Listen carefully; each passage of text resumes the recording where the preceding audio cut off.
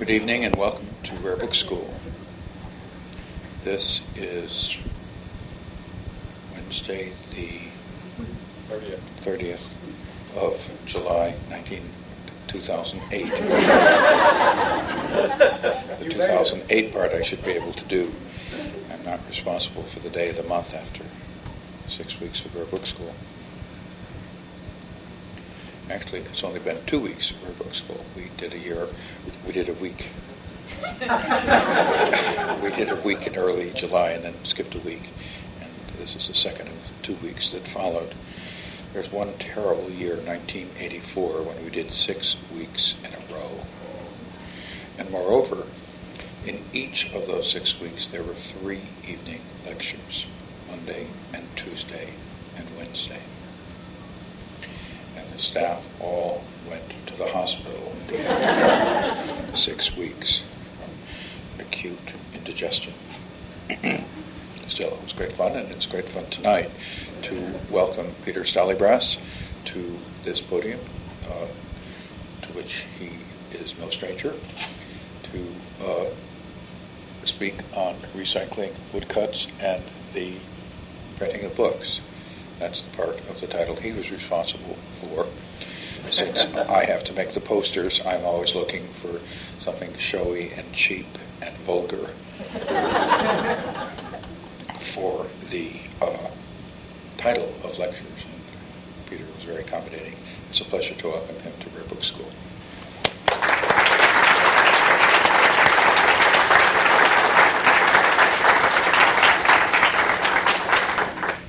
Well, thank you, Terry. It's really an honor to be here. It's one of my favorite places, and I feel that I spent so much of my life in America haunted by Terry's presence, not just by Terry himself, but I suddenly realized coming here that the three librarians I've worked far and away most closely with, Dan Traister and Jim Green and Karen Nips, were all at Columbia Library School. We're all trained so that, and I always think of Michael also as a kind of honorary Philadelphian, since he's with us, fortunately, so much. So, thank you. In his autobiography, Benjamin Franklin wrote, in 1717, my brother James returned from England with a press and letters to set up his business in Boston. In fact, James Franklin, Benjamin's older brother, brought back from London not only a press and type, but also wood blocks. Here is one of the blocks that James bought from Benjamin Harris in London. It's actually a forgery, but I'm going to forget that. You have to forget that it's a forgery, because I didn't believe it was a forgery at first. So forget that. Just imagine it really is the wood block. Okay. It is a portrait of a 17th century man, but whom?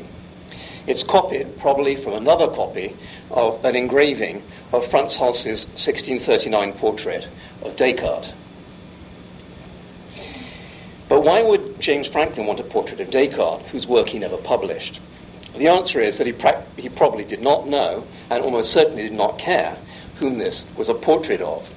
If he thought it was anyone, it was most likely W.W., whom it represented in the frontispiece of Harris's 1716 edition of William Winstanley's The New Help to Discourse.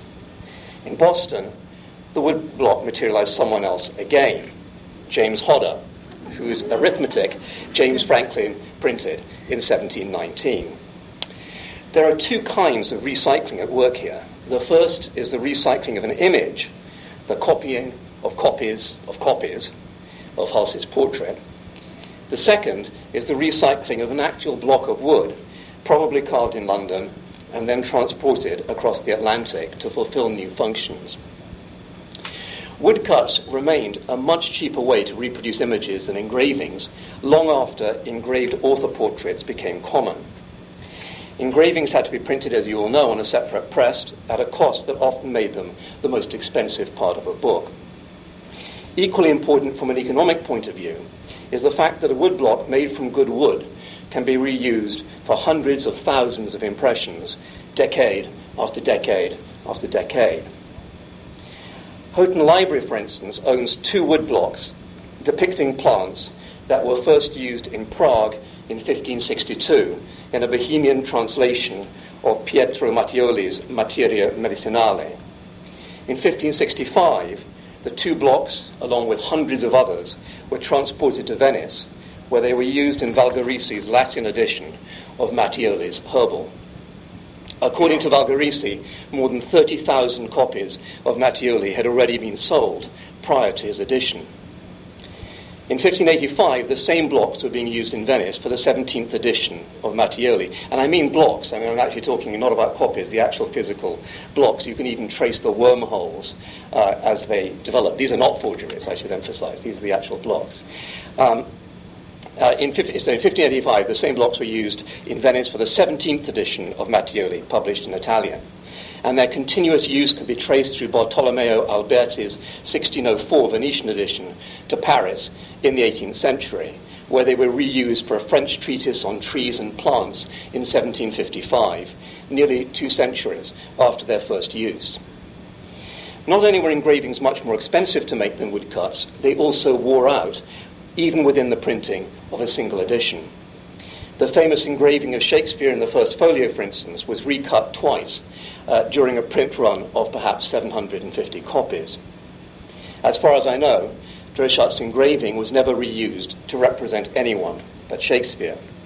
And this is certainly the norm. Engraved portraits, like the paintings that they copy, are usually, and I mean usually, not always, are usually linked to a single named person. The copper plate of James Logan, for instance, was only used to represent Logan. One can certainly find exceptions. It was both a thrifty and a politically advisable move to transform a 1658 engraving of Oliver Cromwell's son and successor into Charles II 2 years later, when monarchy was reinstituted. Although most of the plate is untouched, not only have the face and the coat of arms been changed and a crown added, but also the face, and perhaps most conspicuously of all, Charles's most important feature, his hair, have been re-engraved. Charles, as usual, is having one of his good hair days, thanks to his wig, even if he has to make do with another person's body. However, the softness of the copper from which Renaissance plates were made usually meant that it was impractical to reuse the same portrait for more than one person. By contrast, wood blocks often have an extraordinary material persistence, being passed on from printer to printer and both preceding and superseding the personal identities to which they could be attached. Take, for instance, the publisher's device of Gabriel Giolito of Ferrara and his heirs, first used in the 1570s or earlier. The phoenix arising from its ashes and the motto below, Semper Eadem, always the same, were familiar in England because of their appropriation by Elizabeth I. But the initials that appear on the urn below, GGF,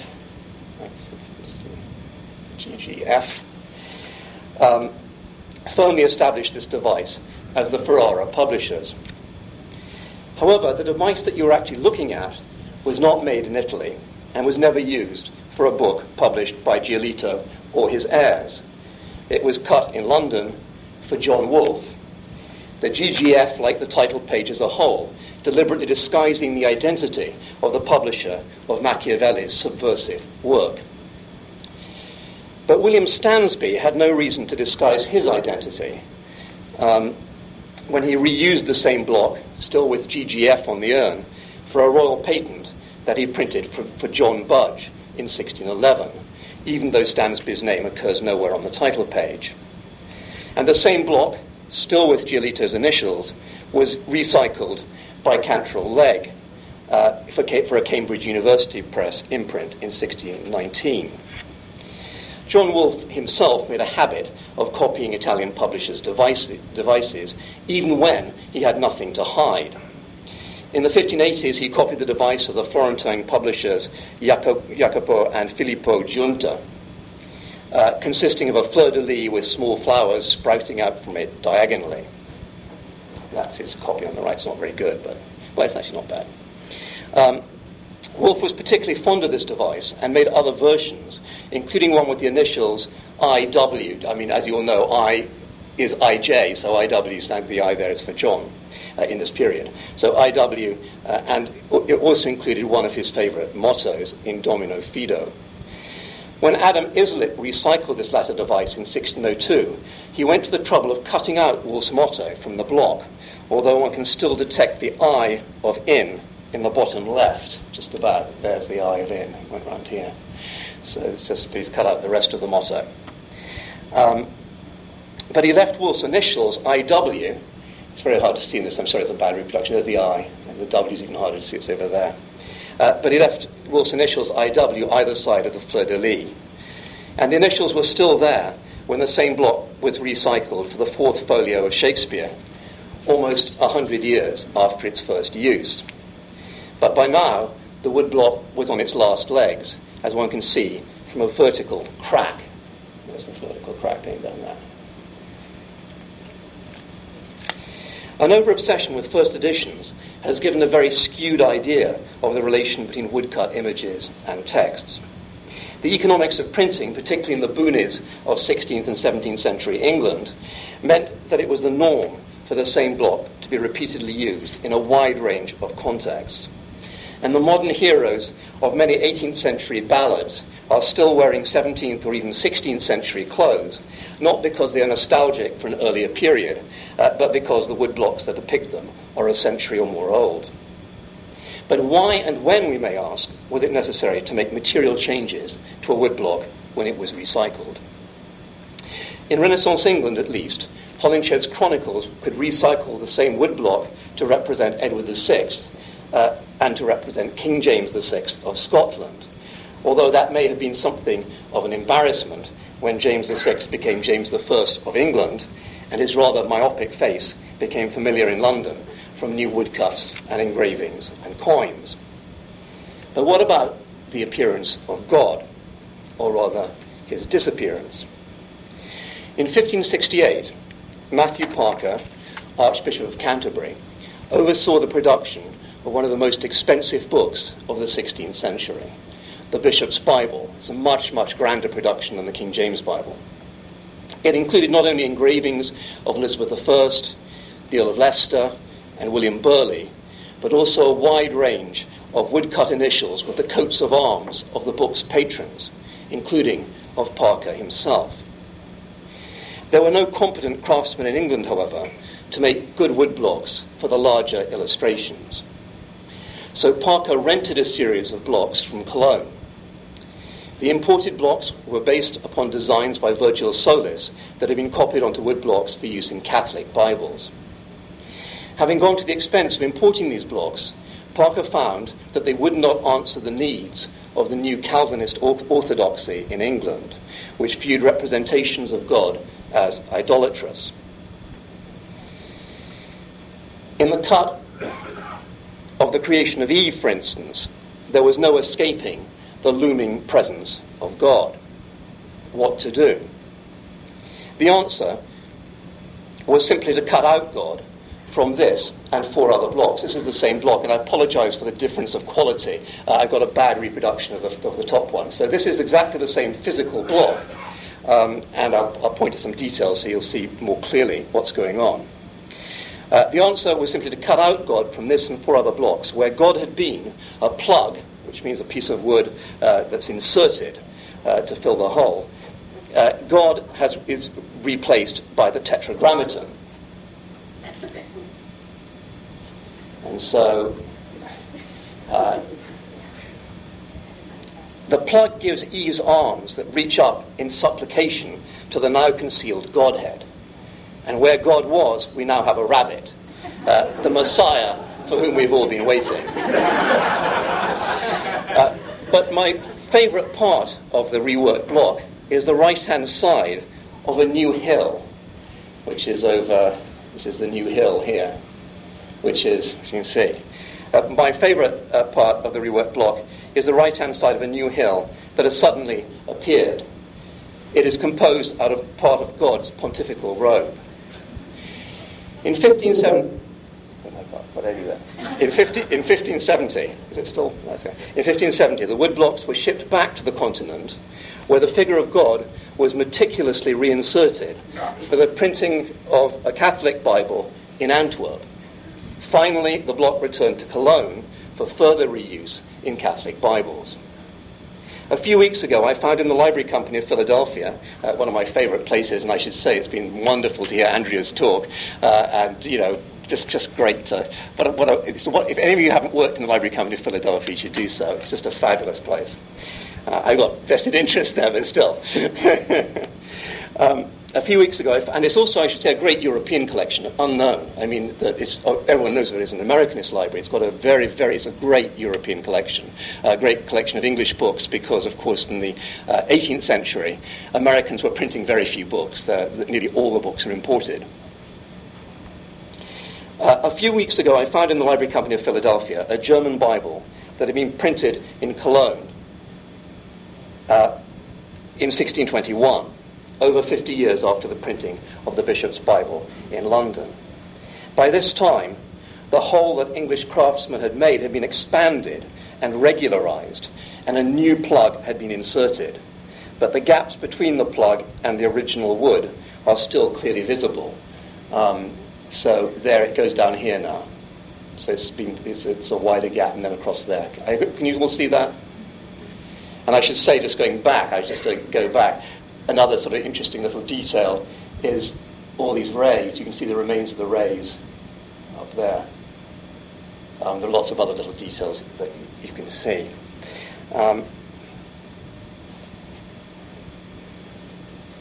In the case of the 1568 Bishop's Bible, recycling was part of a carefully worked out process of adaptation, a different ideological context necessitating the remaking of the image. The Archbishop of Canterbury himself must certainly have been involved in the decision to recut the imported blocks. But the images of God on the excised wood were nevertheless carefully preserved, as I mentioned, for reinsertion. But not every image of God was excised, only the largest images. Size matters. In the cut of Cain killing Abel, the block remained unchanged, although it contained a clear image of a papist god in the top left-hand corner.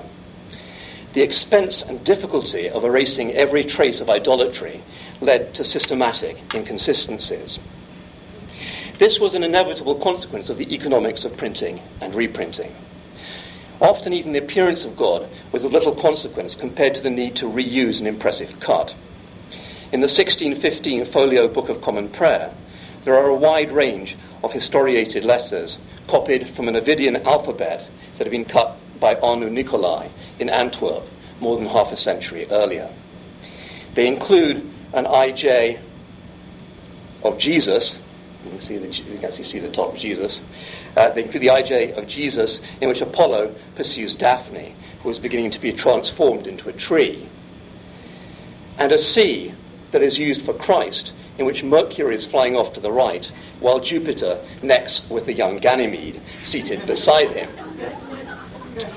It is true that there was a long tradition of Ovid Moralise, in which the most salacious of classical myths was reinterpreted as Christian allegory. But I don't think that many Renaissance readers, any more than all but the most diligent and pious of modern readers, would have interpreted Ganymede as Christ, lovingly responding to the advances of God the Father. And if a Renaissance reader was tempted to give such a reading, what would he or she have made of the hundreds of other decorative letters in Bibles and prayer books in which naked women rode or were part of man-goats, and hermaphrodite satyrs sported erections? I hope you can all see the erection here, and the testicles. And here are the more spectacular one, because it becomes a sort of flower. It sort of, literally sprouts out. My own view is that these decorative initials were used largely as meta-punctuation, helping readers to find their way around a text that was conveniently separated into prefatory materials, books, chapters, verses, and commentary, not only textually but also visually. They helped you to get your finger in the right place. and by their relative sizes to see the relations between major pauses at the beginning of the New Testament, for instance, medium pauses at the beginning of books, and minor pauses at the beginning of chapters. The letters are clearly chosen primarily for their size, so as to mark divisions, and the particular choice of a decorative initial usually depended on whichever relevant initial of the right size was to hand. Compositors were paid for their speed as well as their accuracy, and if their fingers sometimes picked up St. John, they were just as likely to pick up a satyr.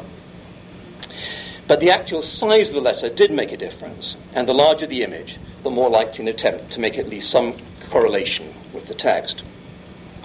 The problem with 16th and 17th century decorative initials is that they seem to require the reader to be systematically unsystematic, to treat most of them as navigational aids, but also to pay attention to the important minority that were ideologically meaningful. To take just the most obvious example of the latter, of the ideologically meaningful, among the dozens of decorative initials that compositors used in Bibles in relatively random ways, 4 historiated initials were nearly always used systematically, if they were used at all. The initials at the beginning of each of the 4 Gospels, depicting the evangelists with their appropriate symbols. St. Matthew and his angel, Gospel of St. Matthew.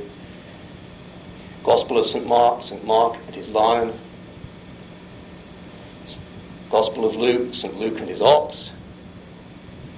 The Gospel of John, John and his eagle, with again the tetragrammaton top left, not God. But there were also more complicated cases, like the 1611 King James Bible, from which all historiated initials with an explicitly Christian meaning have been excised in what looks like a Calvinist pogrom.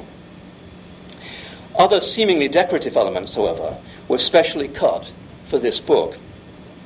One of the questions that has been repeatedly raised, which I won't go into, is whether it's really appropriate to call this Bible either the Authorized Version, which most people would deny now, or the King James Bible. I would argue that the latter title, the King James Bible, is certainly appropriate, and with a vengeance. Look, for instance, at the first page of Genesis. 4 separate decorative woodblocks have been used on this one page. The cut in the center at the top is made from a recycled block with no specific significance. But what are the 2 small flowers either side of it? A rose on the left and a thistle on the right. And what of the eye in the beginning, in which roses and thistles twine around each other? These are not just any flowers. To this day, thistles and roses are the emblems of Scotland and England, the 2 kingdoms that James united.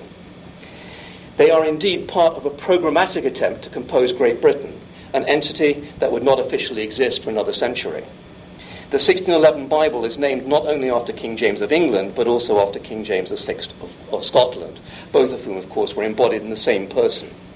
And James was passionate in his attempt to unify the 2 kingdoms. That union is materialized at the very beginning of Genesis. As only Brits know, and perhaps only the English at that, in the beginning was Great Britain. Not only is the union of England and Scotland repeatedly materialized through ornamental cuts, but also the claims that James inherited from Elizabeth I to rule France and Ireland. The table by which one finds Easter, that's the top image, in any given year is headed by a cut that alternates roses and thistles, and the claim to the sovereignty of France is asserted by a French fleur-de-lis at the centre. There's the French fleur-de-lis. And the table of lessons, is the one below, is preceded by a block composed of the rose of England, the thistle of Scotland, the fleur-de-lis of France, and the harp of Ireland. As alas was and is all too common, the dragon of Wales has been subsumed into the rose of England. And as any of you have attended an English versus Welsh rugby match, you will know that the Welsh hate the English even more than the Irish. An extraordinary amount of money was expended in early 17th century London in the creation of a wide range of ornamental cuts, visualizing an empire that would not exist legally for another century. But even an elaborate Even in as elaborate a production as the King James Bible, the new cuts were only a small part of the decorative materials needed for the printing of a Renaissance folio. Most of the wood blocks were recycled from earlier projects. The King's Printing House, where the Bible was created, was the repository of material artifacts from different periods and countries. A repository, for instance, of mid-16th century Flemish woodcuts, of type made in France 30 years earlier, of ornamental head and tail pieces made in England in the 1590s.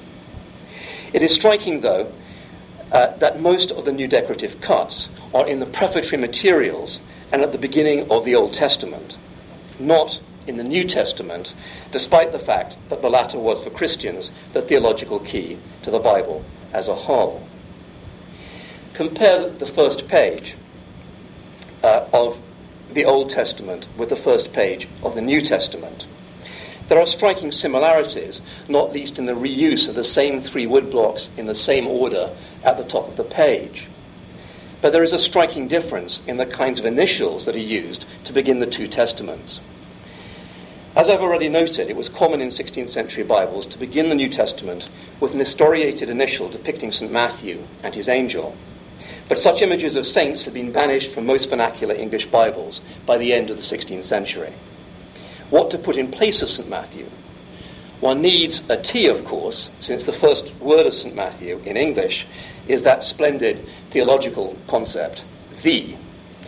And it so happens that the T in the fine Ovidian alphabet that we've already seen, which is the one of Ganymede, this is the same part of the same alphabet. So we've seen Ganymede and Mercury and so on. And it so happens that the T in the fine Ovidian alphabet that we've already seen represents Neptune, his trident aloft, accompanied by his hippocamps. So in this most important of Christian books, the most important part of it begins with a letter celebrating a pagan god. There was, however, nothing at all arbitrary about the compositor's choice of this specific T out of all the T's that he could have used. The printer's copy that he was following was not a manuscript, but sheets of the 1602 Bishop's Bible that had been marked up with innumerable corrections by the translators. And the 1602 Bishop's Bible used the exact same woodblock to begin the New Testament. One of the myths that is endlessly repeated to us by fantasies of authorial foul papers is that a printer's copy is a manuscript.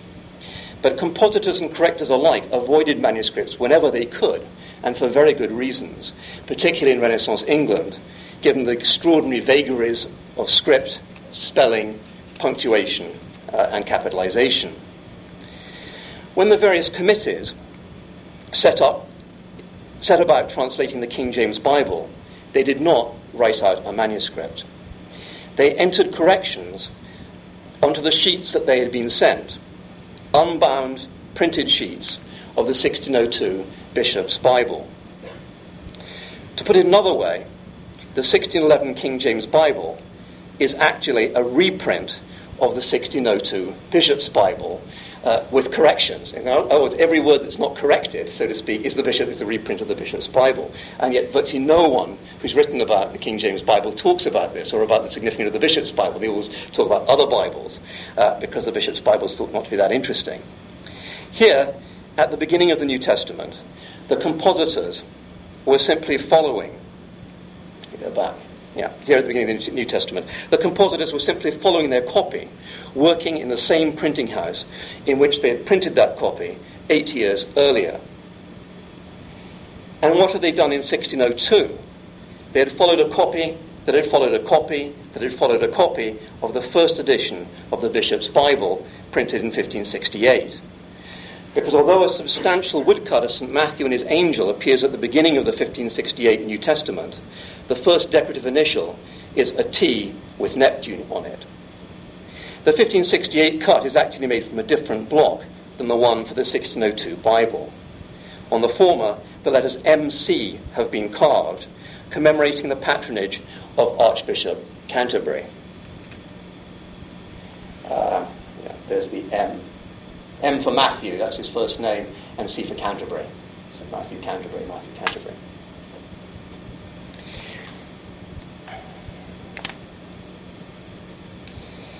And this letter, the one 1568, as you can see, was reused more than 40 years later when it appears in an English translation of St. Augustine's City of God. As for the King James Neptune, it had already suffered a lot of wear and tear when it was used in 1611, as one can see from the vertical crack on the right. So it was already cracking when it was used the first time. I don't know if that's going to be visible here. The crack goes down there. It's more visible here. It goes right the way down. Can anyone see that? I hope someone can see it anyway. So there's a crack going down, all the way down. It cannot have lasted much longer. I want to conclude with the recycling of a historiated initial in a single edition, the 1574 folio Bishop's Bible, a mangled copy of which the great Philadelphia bookseller, George Allen, sold me for $100 more than 20 years ago, rather than cut it up to sell the many substantial woodcuts that it contains separately.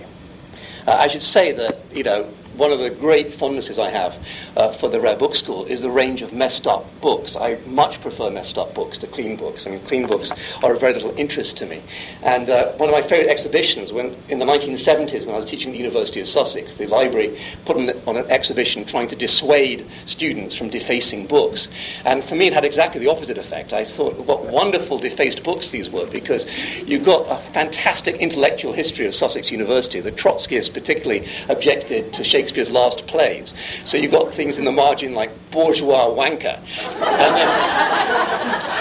And then the Communist Party strongly objected to the Trotskyist take on Shakespeare, so they would respond with things like infantile leftism, responding to it. These, of course, are, for future historians, are going to be the great books, not the clean copies. And when I work in the Renaissance, I try to get the dirtiest copies I can, the ones that are most mangled, most used, most written in, because they tell you the most. Much as I love the book that George sold me, I only really started looking at it, as opposed to admiring and perusing it, when I began this project. The compositors for this 1570 edition had several decorative eyes to choose from, including these. I noted before the inappropriateness to modern eyes of the use of the centaur ridden by a woman in a Bible. So there's the... I actually don't know if the woman's riding was part of the centaur, I'm not quite clear. But in 1574, not only this cut, but also cuts of satires with erections, caused no problems at all. There was, in fact, only one eye that caused problems, and even then, not at first.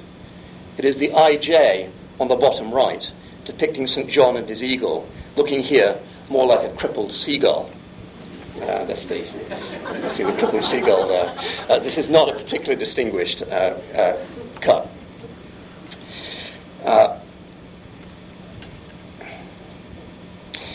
I should also note, by the way, that IJ is a kind of, I don't know what you call it exactly, it's a kind of pun, because it's the I of in the beginning that's used, so here it can be used for in the beginning, which is the first words of St. John's Gospel, but it's also the J of St. John, which is a capital I, so it's, I don't know what you call that, whether it's a sort of, but it's like a pun. The letter's doing both things. It's I for in the beginning and J for John, because it's the same letter in this period. The design is a copy of a cut that had already been widely used from at least as early as 1555. The 1574 John I, I'm sorry, there's a terrible pun that, but John, the John I, I'm going to call it so, it's not Johnny, but John I. The 1574 John I was reused 27 times in the printing of the edition, but not once in the most appropriate places, namely St. John's Gospel, his 3 epistles, and his Revelation. This can partly be explained in the simplest of ways. In Revelation, 19 of the 22 chapters begin with the word and. Of the other 3 chapters, one begins with after, one with the, and one with unto. In other words, Revelation called for 20 decorative A's, 1 decorative T, and 1 decorative V, but no decorative I's. Nor do any chapters in the epistles of John begin with I in English. But there are 3 IJs at the beginning of chapters in the Gospel of John, so why does it not appear there? When the compositor set the beginning of St. John's Gospel, he carefully selected, for the first and only time, a much larger and more sophisticated eye that also depicted St. John and his eagle, although rather more splendidly, as you can see. You contrast the two. They're both St. John, and they're both looking up into the sky. But here, of course, you see John is seeing what is, I think, meant to represent Christ, although you really couldn't be sure. I think it's meant to represent a baby Christ. I have no idea, really, but it's certainly God in some form or another. And there you've got the Tetragrammaton. So it's worth noting that in this cut, John sees not Christ, but the Tetragrammaton. This is a John fit for Calvinist consumption. So too is the larger cut of John above the decorative initial. So now the decorative initial, this is the same, this is all just above each other. And there's the decorative initial we've been looking at. Here's St. John, here's his eagle.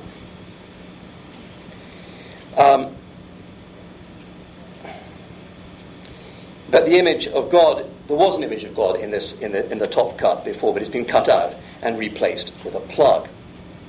But I can think of no explanation for why the compositors did not use the smaller John I at the beginning of the other two chapters.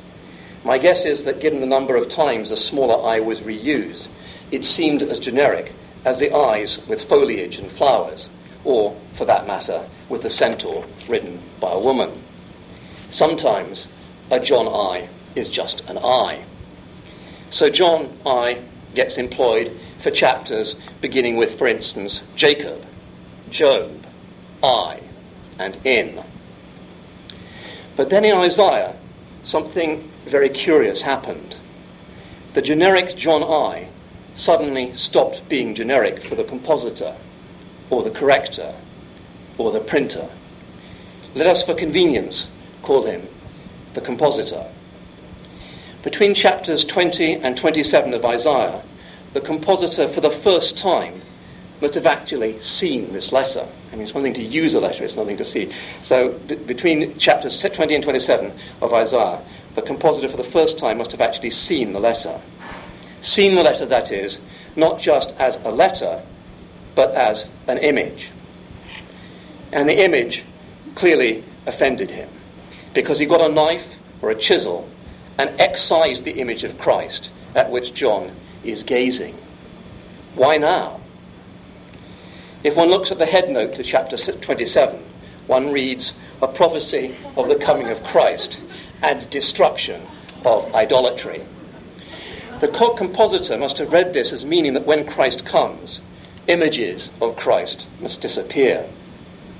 And yet the excised image leaves a haunting presence behind in the rays of light whose reasons for existence has ceased to exist.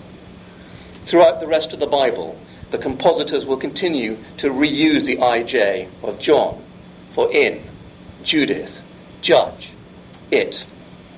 The letter becomes once again generic.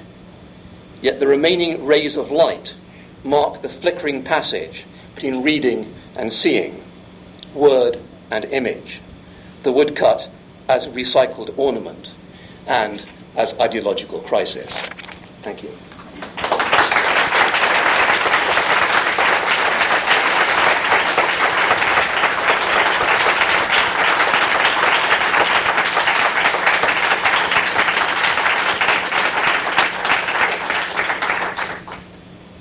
Roger Stoddard likes to say that most copies of a manuscript are pretty much alike, but all printed copies of a book are different.